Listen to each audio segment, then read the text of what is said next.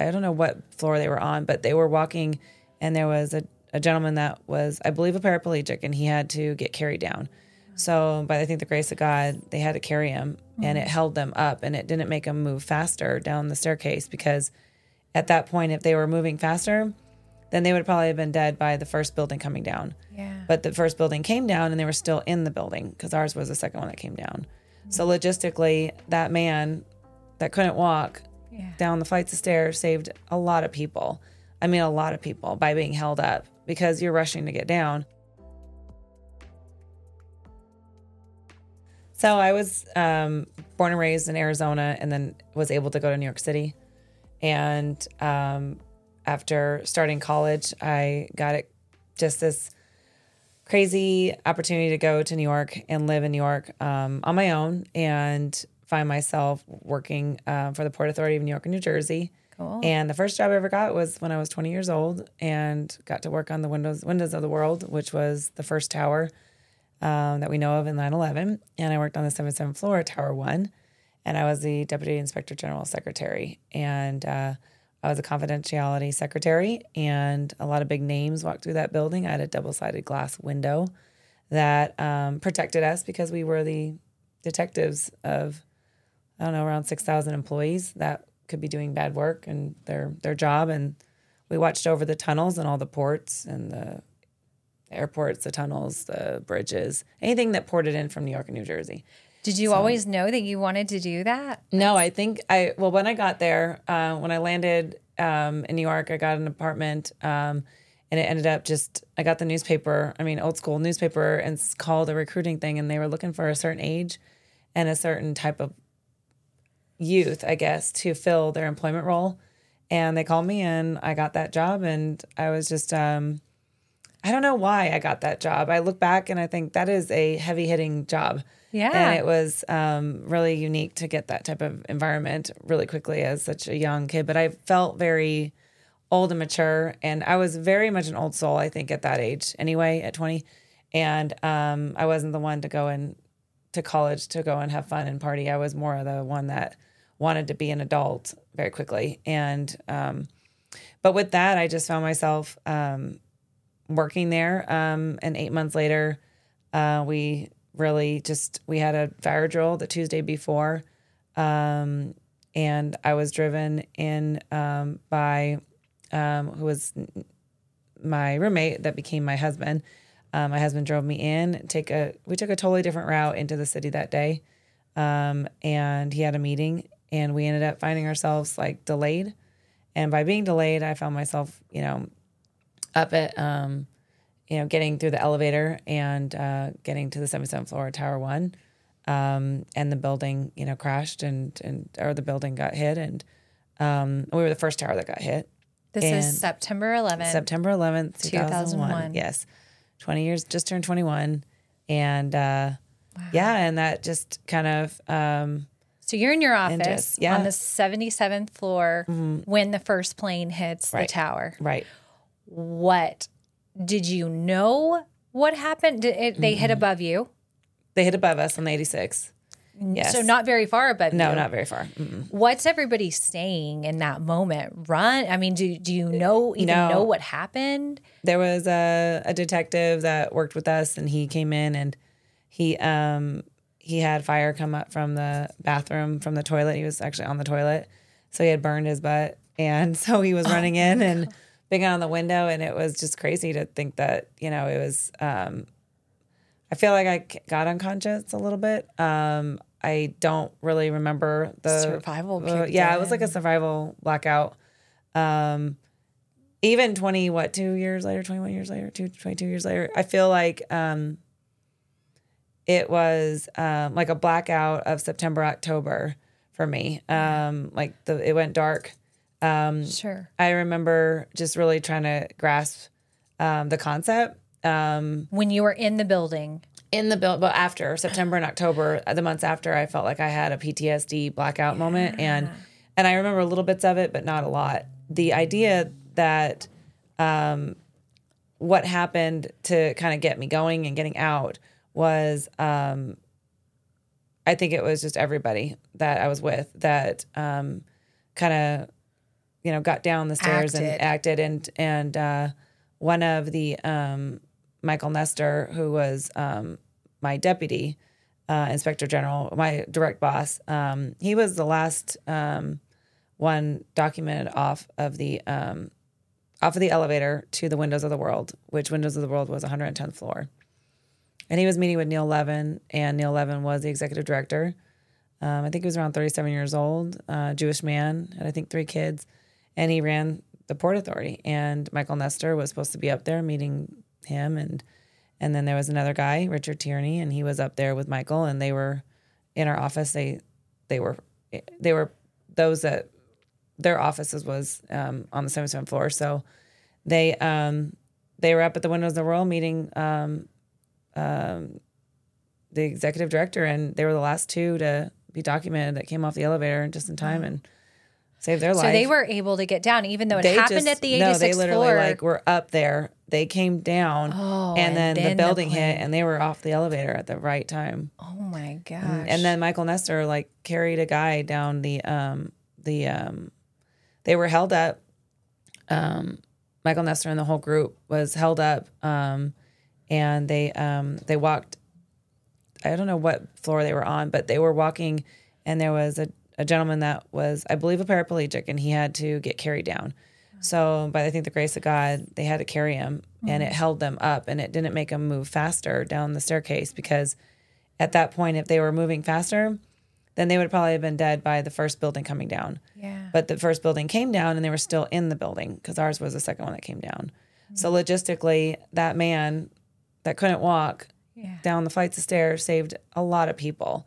I mean, a lot of people by being held up, because you're rushing to get down. Yeah. And it was incredible to see, do you remember coming out of the stairwell? Were you, so you were out in the street. I was on the street. By the time the second tower, which was the first tower to fall. It already came down. Mm-hmm. Yeah.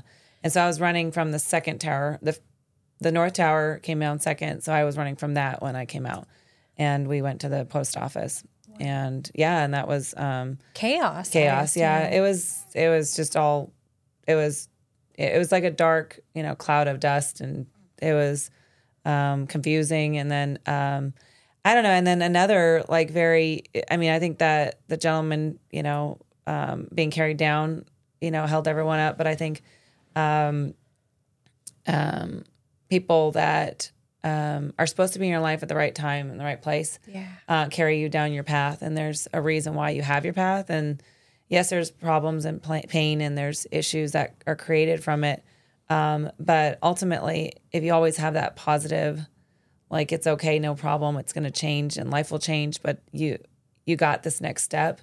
I had my boyfriend, who was ended up being my husband, with back in the day, right? We had the cell phones that were not like Nextel cell phones. There was texting, yes, but no GPS coordinates. So I'm walking, trying to get my bearings, and I'm throwing up. I'm not feeling good. I'm really all over the place. I'm kind of stumbling. I don't know what's going on. And I mean, I'm a distance from the World Trade Center at this point, kind of lost and confused. And I needed water, and I stopped, and this man got me water, and it was on the corner of Green and Spring, and that corner with no cell phones. And my boyfriend at the time, out of a million people, went the opposite direction, and he went to the Port Authority, or went to the World Trade Center, not away from it, to try to find me. He found me on the corner. Wow. I mean, I just don't. Yeah. If you don't believe in fate or people's paths or the connection of people, and how you let people into your life. I mean, I moved in with my boyfriend. I moved in with a guy to have a roommate who ended up literally finding me on the street corner in New York. In the midst of crazy. Yeah. Yes. Wow. It was wild. Thank you, Jesus. Yeah, it was. It was, you just don't understand how powerful that can get, and you really go deep into it, and sometimes you shouldn't make a lot of sense out of it, because then you'll think too much about it. Sure. Won't carry you. But when it comes down to letting people guide you on your path. If you don't feel it's the right path or you know it's wrong, then you should pivot. And I feel like when that boyfriend, September 11th happened, he actually had a seizure and had a brain tumor about 2 months later. And it literally snapped me out of my PSD to find that I had to care for not myself, but him. Yeah. And I feel like that was a pivotal moment for my effort, that you have to find a purpose in your life, even though you're going through something that's traumatic. I went through 35 funerals. We had people that were working with us directly all the time that passed. It's just, there was so many deaths that we had to see, not just one funeral, but 35 of those, Port Authority and others that you couldn't believe were, there was just massive amount of pain and sorrow that it was hard to escape. And so to be positive living in New York, it was like, it was created so dramatically through everyone's soul that it was hard to escape. So when something like that happened to me personally, it was like it saved me and him. And it created, a different lifestyle for me, that I appreciated I appreciated my health. I was appreciative that I got to live for him, to go through the next page of his life. And so I think that's really what, why I'm sitting here, why I'm providing this, is because I think if you might have gone through pain, you can't just stay in that. You can't just wallow in that. You have to provide your story and your efforts, and even your my positive upbringing really became evident. It was a very positive upbringing, a childhood that had no negativity in it at all. Yeah, and when gave you roots, it did. That roots was huge. No alcohol, no drug abuse, no nothing that ever, nothing that. And that's fine. People come from that too. But sure. I mean, it was positive all the way down. And not like I was told that I had to be, always on the honor roll and stuff like that. But it was one of those things that, like, if you just are always positive, you're always going to be able to achieve the greatest of you. Yeah. And I think that's spins on everything, to make things positive. Because I can't imagine, like, how much fear there was, right? Yes. So, like, the World Trade Center happens, and then your boyfriend gets a brain tumor. Is that right? Yes. So that leaves so many things to really, really be scared of in the world. How did you manage, how was your anxiety and stuff at the time after? Where did y'all work? What did that look like post 9/11? Post 9/11, I worked in New Jersey. Like, we looked right at the World Trade Center. My job was to, any personal belongings I had to capture, document, pass off to a police officer, and they called the families to get that. So it was a very hard. So the whole nature of your position at that point completely changed to finding people and giving belongings back. Wow. Yeah. So it I don't know. I just felt like I was with some very strong people, though. Yeah. Like, very strong-minded New Yorkers that, not that they've seen just as bad, but these were detectives that took down the mob. These were people that took down, like, these are the people you don't know of. They're the quiet, heroes that, carry a name. I mean, it's strong, very strong, verbally strong. And it just, I think I felt like I had to be as strong as them. I always had that core. I don't remember feeling fear at all. I don't feel like I went into depression ever. I did have a call from someone, a dad, that called, and he asked, it was that morning, and I don't know how I remember this, but I think because it was so hard to be honest, that I will remember it. And he asked, do you think my daughter might have had any chance of getting out? And I think she worked for Canna Fitzgerald and all them up there. And I said, I don't think so.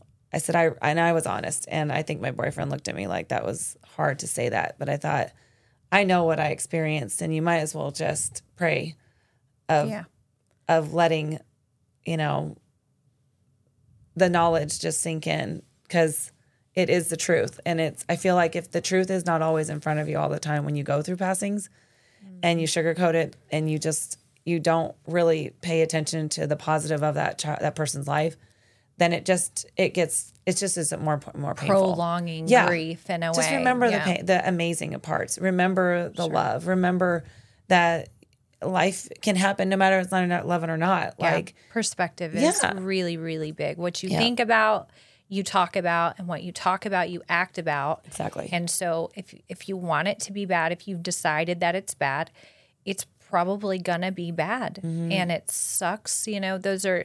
Those grief places are okay to visit. You just don't want to stay. And feeling sorry for your circumstance is totally fine, as long as it's a visit and not a stay. It does suck, and it is unfair. It is. And it's awful that happened. Yeah. Especially awful for the people's families who get left behind, because those are the people that we hurt for and grieve for. And oh my God, it's generational. And it to me, it's those New Yorkers or those people that were there. I mean, it's amazing that there's not more that passed. But in my office or in the Port Authority, I mean, it wasn't just, one family member that might have worked at the Port Authority. It was multiple amount of sisters and brothers. And you could have lost a whole family in it. I mean, it was wild that two of the people that showed up didn't show up. And I don't know, just this weird feeling of knowing that, why did they show up late? Like, I'm never late to work, never. And why was I late to work that late? And why were those people late? And the sister was late and she didn't show up. And so her husband wasn't there. And that's the whole family that would have passed, the whole family. Yeah. I mean, like 4 or 5 people. Yeah, I don't believe in coincidence. No. So it was strange, very, very strange. I love that. Yeah. And I feel like that, again, I have to credit my father, because the most positive man, also, you can think negatively. I'm not saying he was positive all the time, but there was a very distinct moment in my life where I think I was like 17 or 18. It was right at the cusp of like knowing you're about to graduate, and you don't know what your direction in life is. But I loved something. I love sports medicine, so I did sports medicine, and I had this this moment with my dad that the roots of your parenting, it shows throughout the whole time. You never kind of discuss how bad work is, or it's positive all the time, or it's ups and downs, but you don't look like you're breaking. There's a book called Who Moved My Cheese? Who Moved Your Cheese? Yes. And that book is extremely positive, but it's also teaches, I believe, a 17, 18-year-old how to understand how to change with the course of life and the dynamic of that. And so whether you're going through grief or pain, your cheese, which is life, is going to move in 20 different directions. But what kind of mouse are you? Are you the one that sits there and has a pity party and sorrows in it? And yes, death is horrible and pain is horrible. But if you are consistently in that mindset, then your body will change.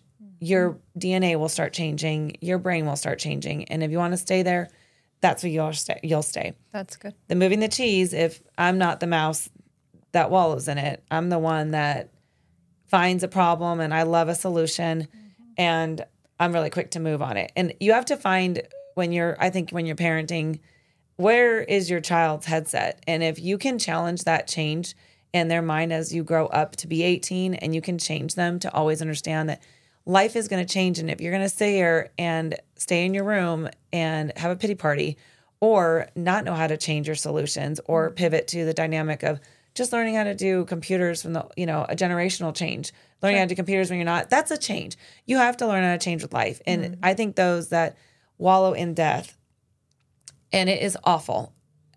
I mean, yes, I was stuck in a year of kind of blackout and wallows. But I also remember knowing that every time I went to go visit somewhere or I saw family or you did not really talk about it that much. You didn't tell your story over and over again. You had to keep it inside because sometimes if you repeat the story so many times, you're living in that moment all the time. And this is like a very few times I've spoken.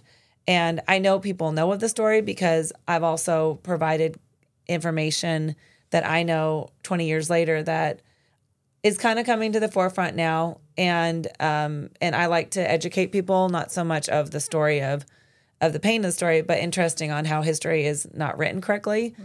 Those that lived it do have a different history than, what's in the books. What's in the books, yeah. Also forgetting it. I don't want our youth to forget what happened and who created this problem or who did take the planes down or what happened to the buildings. That to me is my legacy. They didn't kill me off so I could actually tell the right story. Right. And to me, that's a very powerful thing that I get to educate my son properly on and the what world. really happened in the world. And if they want to hear it, they want to hear it. They don't want to believe it, they don't want to believe it. Sure. But someone that went through it is pretty powerful. And I feel like that book, again, back to the roots of your upbringing, that is a big deal that you can put that book in front of your kids. I literally just went to the book signing and the Trinity literacy project that they have every year. And Pete the Cat, Mr. Eric, I can't remember his last name, but the author, Pete the Cat is a exact version of Who Moved My Cheese for your youth. Yeah. I read that book to my son and the light bulb went on and I thought, wow, if you can walk around, Pete the Cat walks around and you're reading it to your 4-year-old and walks around with white shoes and all of a sudden he steps in blueberries and they become blue. As a child, if you create that mindset that change is able to happen, and even if death happens or anything negative happens, guess what? Pete kept walking and he kept singing his song. And that's what you have to do through every single pain that you go through, whether you lose your job, you go through COVID, you lose your family, like it is instrumental. You keep walking and singing a song. At the end, Pete's got, red shoes and purple shoes and all the colors shoes. And at the end, I think he walks in a puddle and it's all white again. And believe me, there is that light white at the end of the tunnel that you have good shoes again. And I just don't ever think that your happiness might not be another person's happiness, but I feel like there's such a positive outlook in life. If you keep saying, no matter what shoe color you go through, you'll have I'm going to keep singing my song and I'll get to the white shoes back to the normal maybe one day. It speaks to identity. Yes. And that's, we talk about that on this show quite a bit. Like identity is super important and being grounded because these things are coming. Oh. And you couldn't have foreseen what was going to happen to you that day. No. And we don't know what version of grief and suffering is in store for us, but we do know that there's a book that says that it's coming. Exactly. So be prepared. Be prepared in a way and prepare your kids. Yep. I love the story that you're telling and that you're sharing because we didn't sit here for this entire time and talk about all the nitty-gritty details of how hard it was for you and how awful it was for you. And I bet that it was. I think you're downplaying that a little bit. I'm sure that was extremely hard.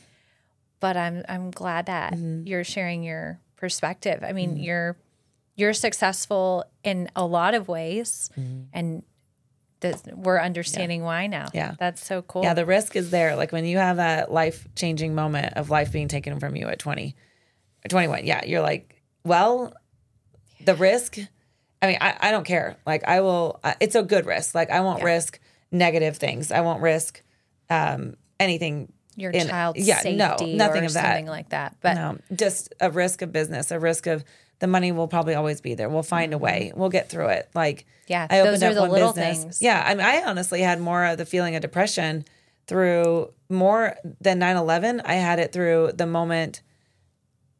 It was 2 months into COVID. So I opened up the little gym on January 20th of 2020 and March 20th.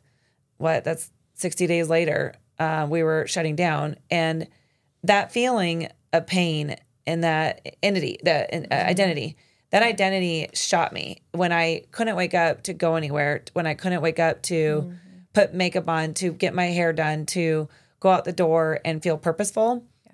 I think when you go through the situation of death or what 9/11 was, it was amazing. This is how creepy it was. And this won't be downplaying it, but the moment 9/11 happened, I woke up the next morning at 6:00 without an alarm. I went and showered. I got my hair and makeup on. I walked out and got down to the bus. I went onto a bus, same place where I got my bus all the time because the buses were still running. Were they running and detouring around 9/11? Yes, or around the area of the 9/11. But I could take that bus. I got on that bus, and my boyfriend was obviously so done and exhausted from the whole 12 hours of trying to get us home that day. It was hell to get home. My clock, my body, my instincts woke me up, got me ready, went to work like it was a normal day, got on the bus, and I had a phone, and thank God I answered it. And I was like, I'm trying to get to work. That's a blackout mode, which I think it protects your brain. It gets protected, which is so creepy. Survival. So survival. And thank God for that. But back to the idea of COVID and shutting down a business and knowing that it was more of not just the business, the money.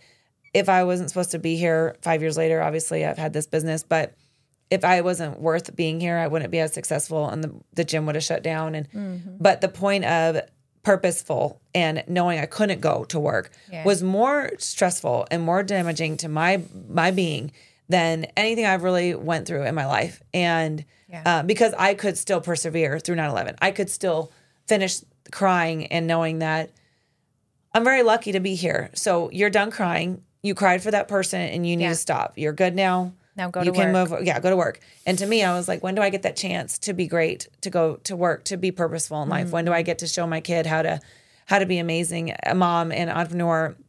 And I wanted that every day. That was the hardest. That was so hard. And that's when I think I felt like I wanted to plug through even more and get stronger on every level of business. And it's not just business. Business to me means your life, your path, your purpose. Like, what are you going to leave behind? What are you going to have for others? You know, in Midland, your legacy. I want that legacy. And I hate saying that word legacy because in business, anyone can own that business, but it's like who came to the table first and saw the need and created it. If that's what legacy is, then great. Then you know what? I was the first. I finally, we did what we supposed to do in this town as, citizens and community players in this town. We create a great space for children to be, happy and have fun, and it's safe and enjoyable in both places and a third. And I feel like I don't want to stop. Like, I feel like if I was saved that day, keep going. Why not? And there should be no stop. There should be no limit. It eliminates the perspective of knowing what's a big deal and knowing what gets to your time and energy and resources and what just isn't worth it. We're not having small-minded conversations. We're not doing small-minded things. It definitely suffering trauma and gaining that perspective on what really is a big deal and what really isn't can be such a, you don't have to let it swallow you. It can really empower you. Those things that you have experienced can make you so great if you lean into the lesson that you gain from it. Absolutely. So I you're doing big things. You're only focusing on the things that matter. And that's that's true. That's how life should be. That's how life should be. I agree. You focus on that stuff. Yeah. And that's, that's where I land. I mean, I think also, looking back, there was this one thing that, I don't know, as you kind of, I feel pain for children that have gone through death. Oh, yeah. And I had a cousin, her name was Summer, and she had a brain tumor and she died. And I wrote a book about it. And I think I was probably around 9. And, we had to write books and publish it with a hard copy and everything. And we had it in the library at my elementary school. And I wrote about her and I drew in the pictures, and it was a good book. And it was interesting looking back, like how my mom helped me grieve for a cousin. It was very interesting to think that she was an older cousin. She was like, I don't know, maybe 12 or 13. And it was such an interesting time that at that age, you wrote it down, you captured it, you put it in a book, and it's there, and it's, always in my memoirs chest. And I think that's also... Good job to your parents. Yeah. I was like, wow, that was really interesting. They came alongside you and didn't try and save you from it or take you out of it or blind you from no therapy, just they just came alongside you and like helped you move through it. Yeah. I love that. I know, me too. And I thought, wow, and a drawing. I know. And it's just, to me, I think sometimes we go into this like, did you have anxiety? No, like you get anxiety from not grieving or talking about it or putting it into a picture or putting it into a book or putting it into a verbal conversation. There's freedom in setting yourself free of those things. And that's one of the reasons that I love doing this show. Like, come tell your story and experience the freedom. Like, there's freedom in it, and there's freedom for other people hearing your story. Like, maybe they've been through some suffering and they haven't harnessed it the way that you have. Well, now, like, there's a light's going to turn on. Like, I could do that. I could do the things that she did. Yeah. Like, I love that. Yeah. Like anyone that like, I can't imagine if, you're in a car accident and like your life flashes before you, like, I mean, I would run out and do any risk possible after that. I mean, man, your life, if you aren't changing it for a pivotal direction into a positive one, or you were just stagnant and you didn't want to take that leap, whether it's maybe, I don't know, going to college or taking a loan and trying something new. I mean, I would say, screw it. Just like, just get it. Like, go get it. Yeah. I mean, honestly, I think that's why when people do pass, I do feel like there's something so pivotal, or that I just feel like we were carried so strongly by all those that we knew, that we had to cry that much for them, that they gave us somehow on this life the opportunity to push us through. I mean, that's a lot of people that we grieve for. Yeah. And you don't want to let it be for nothing. No. And I know we have to make right of their life. Like, I know it sounds crazy, but like all those people that I witnessed those funerals and just went through that, I just feel like, and all those kids that sat there and had to see that, mine's not that bad. Like, there's always something worse. There's always someone that's going to experience death worse than I got to experience it, whether it's family or not, or I don't know. You have to be grateful for what you're seeing in front of you, even if it's death. Yeah. I know it sounds horrible to say that, but give them the right to keep like your life being even more powerful, because they don't get to experience it anymore. Not here. That's it. So keep going. Like, prove to them that you're worth being saved, and they weren't. I mean, I don't know why they're chosen. Sure. There's only someone knows, but I just know that, I'm lucky. And you're not wasting it. No, I'm not wasting it. Not 1 ounce. Like, every day. Every day. I mean, I don't know. And even therapy, I know people have to go through therapy, but I feel like you got to be picky with therapy. You can't do it forever. Sometimes you just have to close that door, shut that door, put it in a box, and that's the story, and it's gone. Like, it's locked up, like physically locked up. You write it down, you put it in a box. Yeah. You don't keep rehashing it. If you find yourself staying, you're not visiting anymore. You're staying. Yes. This event is now part of your identity. Correct. Like, you're making it your whole story. When somebody asks you to tell them about yourself, you're telling them about this tragic thing that happened to you. I was kind of stuck in that for a little while. And that was like, I was like, okay, Rachel, like, that'll be enough. Like, we need to move forward now. And so that's a really good word. Yep. Sometimes we tell our story so many times, or we say like, I don't know how I'm ever going to get over this. Like, so many times that you get trapped in your grief cycle. And so that's a good, I get what you're saying. No one ever sees it unless you open and say it. And then the persona of you looks different to people too. Yeah. And to me, then that's not sometimes the positive that keeps you, vibrant and glowing in the day that you need to look different to other people. You have to come off a certain way. If they see you in that light or around that time, like around 9/11, I feel like we're always living in the same year. I mean, just look at it that way. Like, do you ever feel the same way every month? You remember feeling the same way you did in November? Unless you have a tragedy or something that really rocks that type of day in that year, I feel like it kind of makes you come off hinge a little bit, and it pivots you into making you feel a certain way every year. And so if you want to address 20 years of feeling that way, even the temperature in the air or the weather, I remember the weather. I remember what it felt like that day. I remember it just changed. It was, I think your senses are always there on that day when tragedy happens. Or sometimes it's forgotten. Mine's very obvious. I know when September's happening. I mean, someone could tell me it was December and I could be like, or it was October. And I know it's September 11th coming around the corner in 2 days.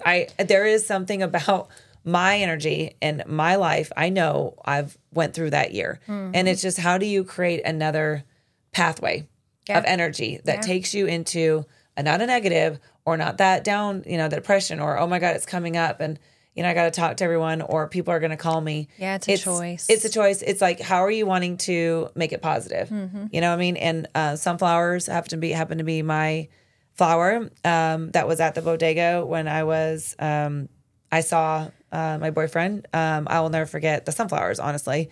Bodegas always have the flowers outside, but I was like right next to a flower and I looked up and he was there. And that was the reason why, my loved ones give me sunflowers on 9/11. And it's just such a pivotal happiness to remind me that just be joyful, like be grateful, be happy, and that's the positive of it. I know it was tragic and I put a face on, this is 22 years, and it didn't look like this the first, year, but also, I don't think if that boyfriend ever had that happen to him, I would probably have been a little bit Debbie Downer or wallow through, the pain. But when you want to love someone through something so dramatically, to get them through, to be positive for them while they're suffering, all the other stuff that happened, you can't change that path, that you can't change that September 11th date. But you can provide guidance and happiness for the person that's struggling through, whatever it is. And so to me, that's huge. Yeah, mindset. It's a mindset. And I think that says a lot on how you live life. And if you get one chance, and this is it. And it's the only one you got. Yeah, and that's use it. My dad's saying is, he just always said this, and he said you only live once. And I mean, that literally is tattooed on my foot at 35 years old. I mean, I have it written inside my watch, my 2 watches. I mean, as a scripture. I mean, I know it's not God's words, but to me, you do only live once, and He gave you that chance, and you better run with it.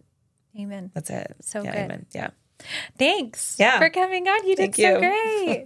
Well done. You got me teared up at the very end. That was a little much. But yeah, I want to it's positive.